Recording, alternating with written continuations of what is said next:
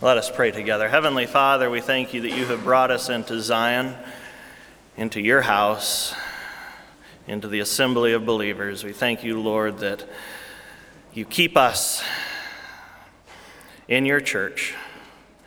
We thank you that you feed us through your church. And we thank you that you will cause us to always be with your church unto the end of the age, knowing, Lord, that you are the head of the church. You are the shepherd. You are the one who laid your life down to redeem us, and we thank you for that, Heavenly Father. So, Lord, I pray that you would reveal to us today Jesus Christ, that you would reveal to us in our hearts today all that Jesus is and all that Jesus has done for us, so that we can be at peace, even through difficulty, even through hardship, even through sorrow, that we would know you as the God who entered into this world and has opened, Lord, the gates for us to enter into that eternal feast. It's in Jesus' name we pray. Amen. Grace to you and peace from God our Father and from our Lord and Savior Jesus Christ. Amen. I have a confession for you today. And I have many confessions as a pastor. It is hard for me, it is difficult for me to trust the Lord in every circumstance.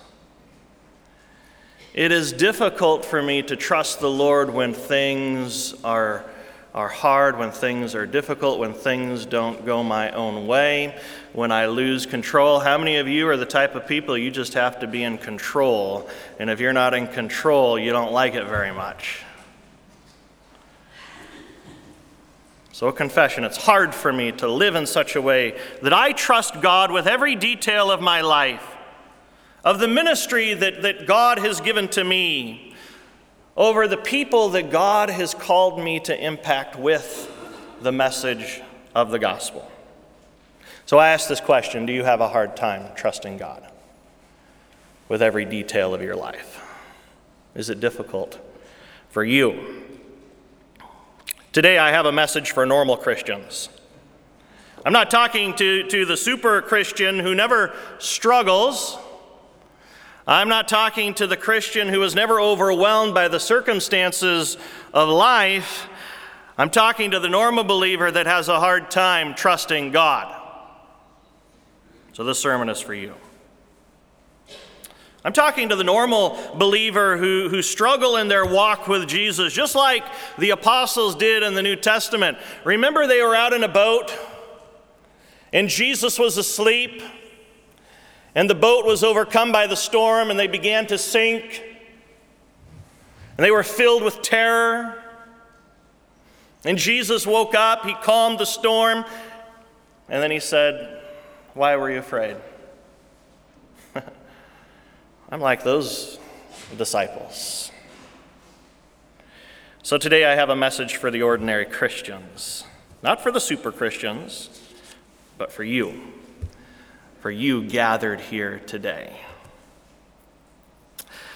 This life is this life that we live on this side of the resurrection. You know that there is a resurrection coming one day, and that's when all things will be made new. But this life lived on this side of the final resurrection will overwhelm us. Circumstances will come that are beyond our ability to handle. Have you ever heard this before? God will never give you more than you can handle. How many of you have heard that? God will never give you any more than you can handle. In our life group, I asked this question: will God give you more than you can handle? And my wife says, well, he gives me more than I can handle every day. The Bible never teaches that God will never give you more than you can handle. The Bible actually teaches that God will allow situations into your life that are more than you can handle. And it's for your benefit. It's for your benefit. I have a passage up on the screen, 2 Corinthians 2, 8 through 9. Let's just kill that idea. This lie that God will never give you more than you can handle. He'll never give you more than He can handle. He can handle anything. But listen to what St. Paul says in 2 Corinthians 2, 8 through 9. For we do not want you to be unaware, brothers, of the afflictions we are experienced in Asia. For we were so utterly burdened beyond what? Our strength, that we despised of life itself. Indeed, we felt that we had received the sentence of death. But that was to make us rely not on ourselves, not to rely on ourselves, but on God who raises the dead.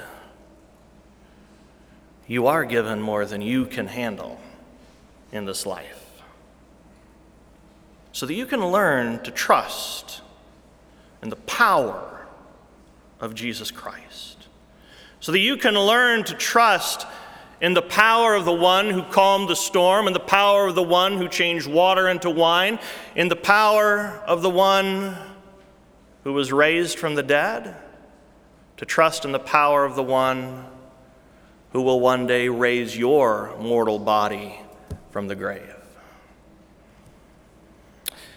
In John chapter 2, we read about a wedding. It was a wedding party. It was a wedding party in Cana of Galilee.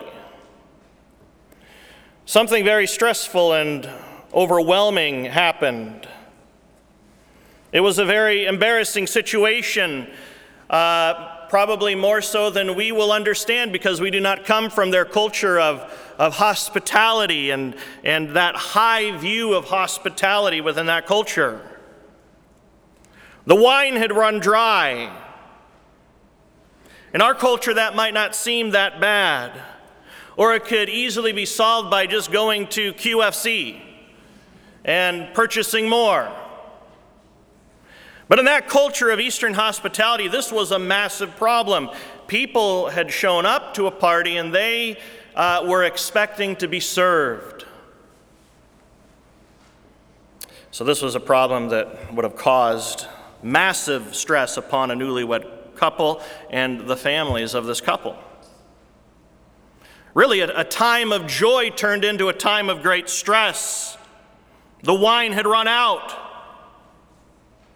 The couple would only be saved from cultural humiliation by the working of the power of Jesus Christ. So we go to John chapter 2, verses 1 through 11. On the third day, there was a wedding in Cana of Galilee, and the mother of Jesus was there. Jesus also was invited to the wedding with his disciples.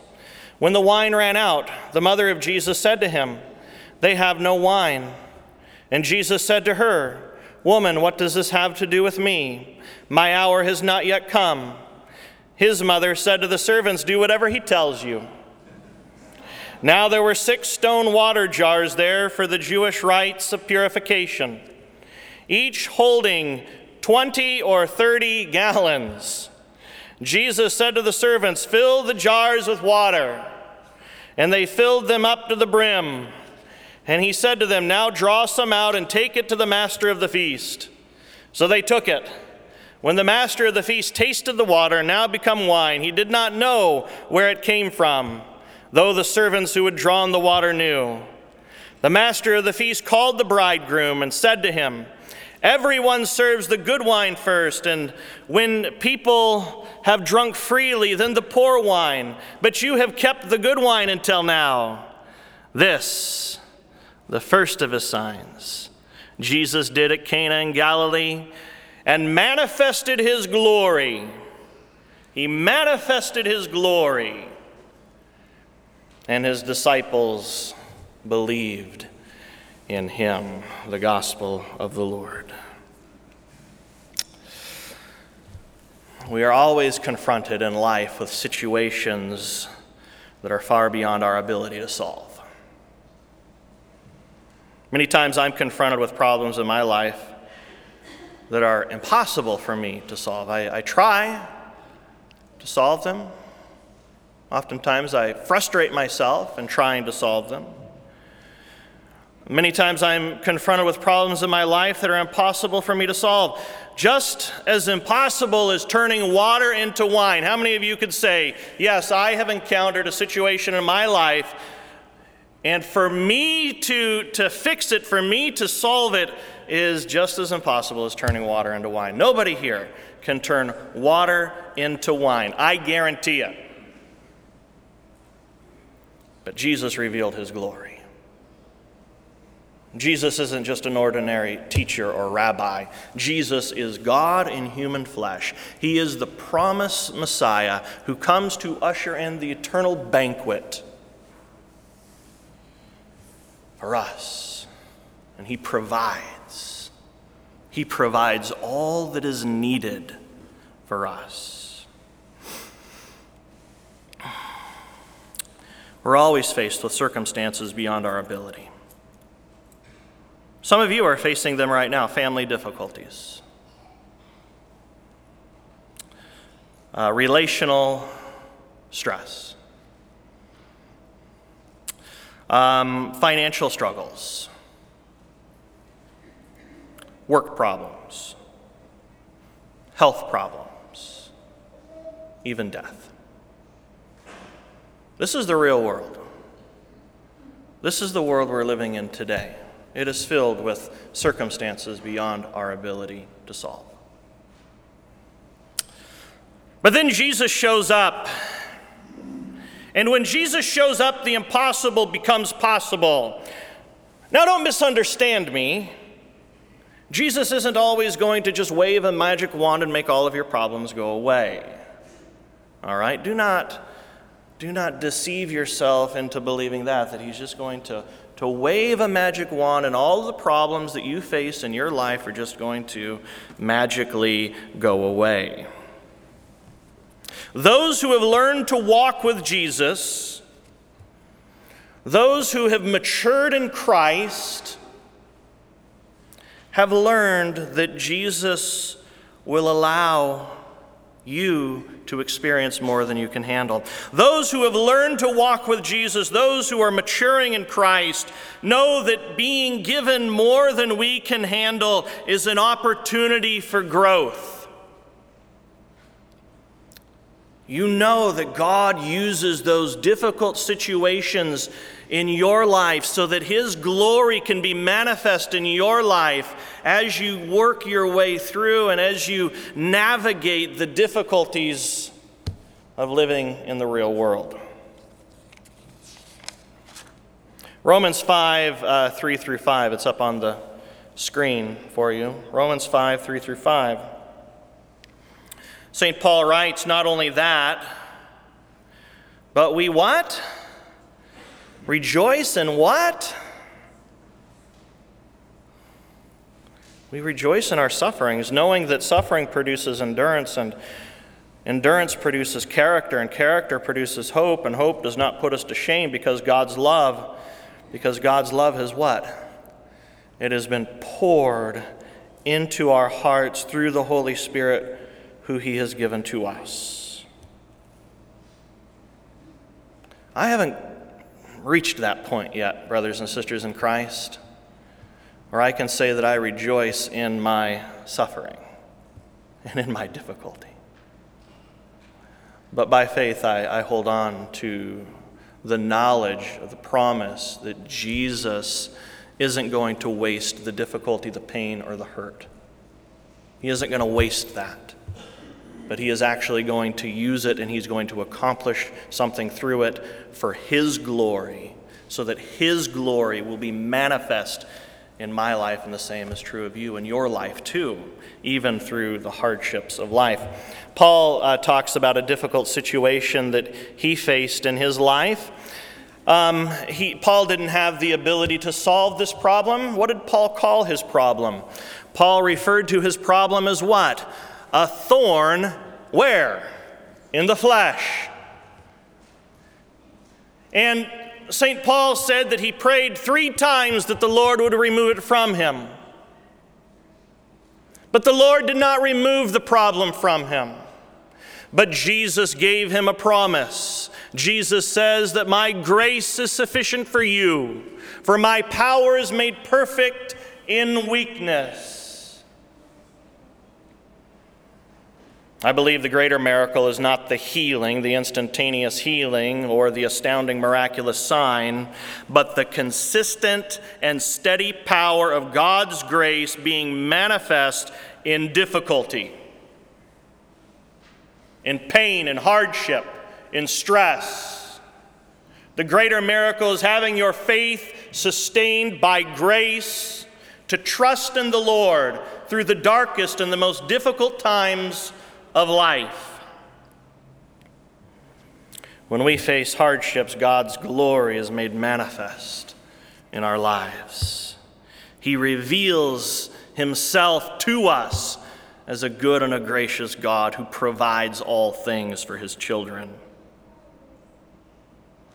And when God's glory is made manifest in your life, when he reveals himself to you, you might not feel it.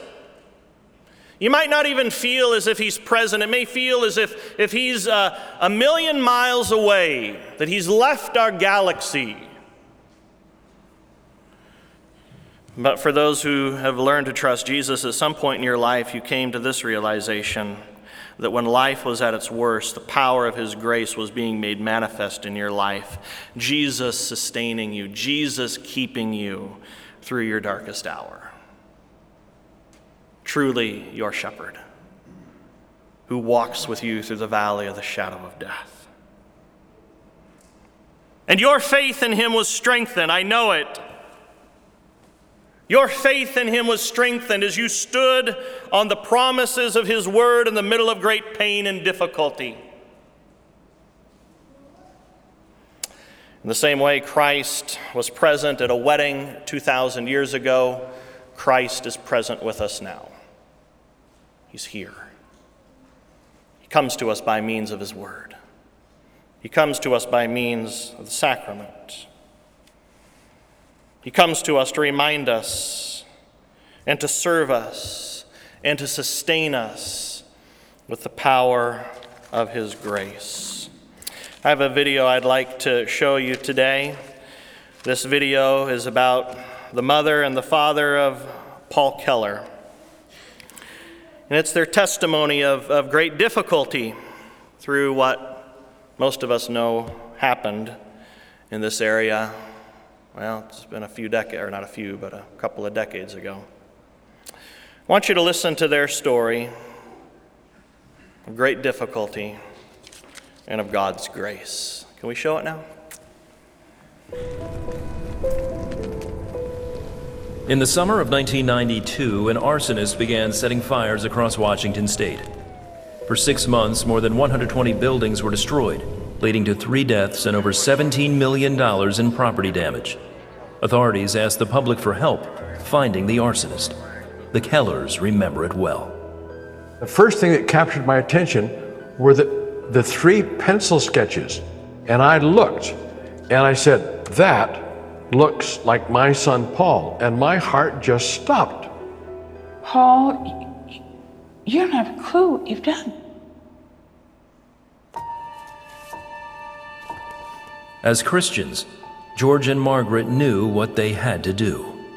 No loving father is going to want to even believe that his child is capable of crimes, much less something that is so horrendous. But this is the truth. The Lord gave me the strength at that moment to go and contact the arson task force, which I did. Paul was arrested, pled guilty, and was sentenced to 99 years in prison without parole. For George and Margaret, it became the beginning of a different kind of sentence. I would think giving up your son, which was real, would merit support instead of abandonment. But then the first person that left us was our pastor at that time. Everybody just walked away. And I still don't get that. For the next 3 years, George and Margaret plummeted into financial despair when their marketing business collapsed. All my business clients just went away, and I began to just sink. We lost the home, we lost our savings, ending up on welfare, going through bankruptcy and devastation, all the while knowing that we did what was right. They also struggled emotionally. I felt like a dark depression just settling down, the kind that's debilitating. Depression, severe anxiety, post-traumatic stress, all those things were going on. I was just a wreck because it was hell. And I did ask the Lord many times to take me home. Please, Lord, this is enough. Take me. For a time, they got help through Christian counseling and prescription medication, but it wasn't enough. So the Kellers continued to pray and clung to their faith. In the middle of the darkness, my anchor of faith in the Lord Jesus held. I was being strengthened to just live another day and another day and another day. My prayer was, Lord, I don't know if you're going to bring me out of this or not. But if I am ever well from this, and you could ever use this to just help one person, then as much as I don't want to, I'm willing to stay. One morning, Margaret woke up feeling different. The depression's gone, the anxiety is gone, the feeling of being so traumatized is gone. All those conditions that I had had were replaced with total joy, and I had such a freedom. And it was a healing, it was a gift from the Lord. I reached a tipping point when I was able to look in the mirror and said, I'm not depressed anymore. And that was very significant to me. And since then, I have not experienced what I would call being a depressed person. Over time, they stabilized financially and also found community with people who welcomed them with open arms. Christian folks who I have met through the years, who are more loving and tender than any family that I could ever know, standing with us in prayer all this way. Today, Paul continues to serve his sentence, while George and Margaret run their own ministry and share their story of overcoming grief everywhere they go. I believe I love Jesus more through all this. Jesus said, I will never leave you nor forsake you. He did not lie. When you say, Jesus, here I am, it is enough. He loves you so much, He is going to bring you through.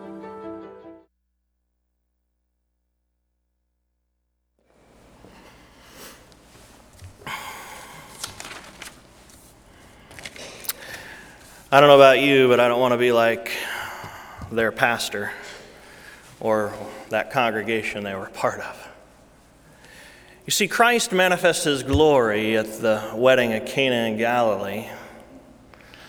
And Christ oftentimes will manifest His glory through us as we touch other people with love and compassion and prayer and grace. Let's be like Jesus. Let's embrace the hurting. Let's be like Jesus. When there's a need, let's stand up and do something about it. Many of you come here today in need. You might need healing of your body, healing for your emotions, or spiritual healing. So many people in need. The Lutheran Study Bible note, which you'll see on your screen, says this in connection with John 2, 1 through 11. Jesus, through whom all things were made, performs His first miracle, or His sign, at the wedding at Cana in Galilee, manifesting His glory by turning water into wine. Today, take your concerns to Jesus in prayer. By His life and at the hour of His death, Christ revealed his great mercy towards us, assuring us that no one need escape his care. How many of you here today would say, Pastor, I need the prayers of the church? I need the prayers of the church. I need this body to support me and to encourage me. Today I invite you to bow your heads with me. And if you're here today, and if you would say, Pastor, I need the prayers of the church, I just want you to acknowledge that by raising your hand. To raise your hand. To say, Lord, I am facing difficulty in life today. We're going to turn this service into a prayer service, where we will pray for you. So I'd like for you to reach out, not knowing who raised their hand, but to reach out to somebody. Just put your hand on their shoulder as a symbol of your connection with them. And to say that we are a congregation that stands with you. We stand side by side through the hardships and through the difficulties of life. And I'll lead us in prayer. Heavenly Father, we thank you that you did manifest your glory 2,000 years ago. We thank you, Heavenly Father, that when you entered into this world, you reached out and you touched those who nobody else would touch. And I thank you, Heavenly Father, that you are in our presence right now. You are present with us today. And so, Lord Jesus, we humbly ask, we humbly implore you that you would touch those in need. That you would touch them, Heavenly Father, with your grace. Heavenly Father, that you would sustain them through the overwhelming experiences and difficulties of life. We pray in the name of Jesus that you would bring healing. We pray in the name of Jesus that you would bring deliverance from the power of the enemy. We pray in the name of Jesus that those who are struggling within our congregation would know that your glory is being made manifest in their lives as they're being kept and sustained by you. Lord, if you can turn water into wine, if you had concern for a couple at their wedding feast, that you would do that miracle, even though it wasn't a life or death situation, surely, Lord, you will touch us at our point of need. In Jesus' name we pray. And all of God's children, please say, amen. Amen.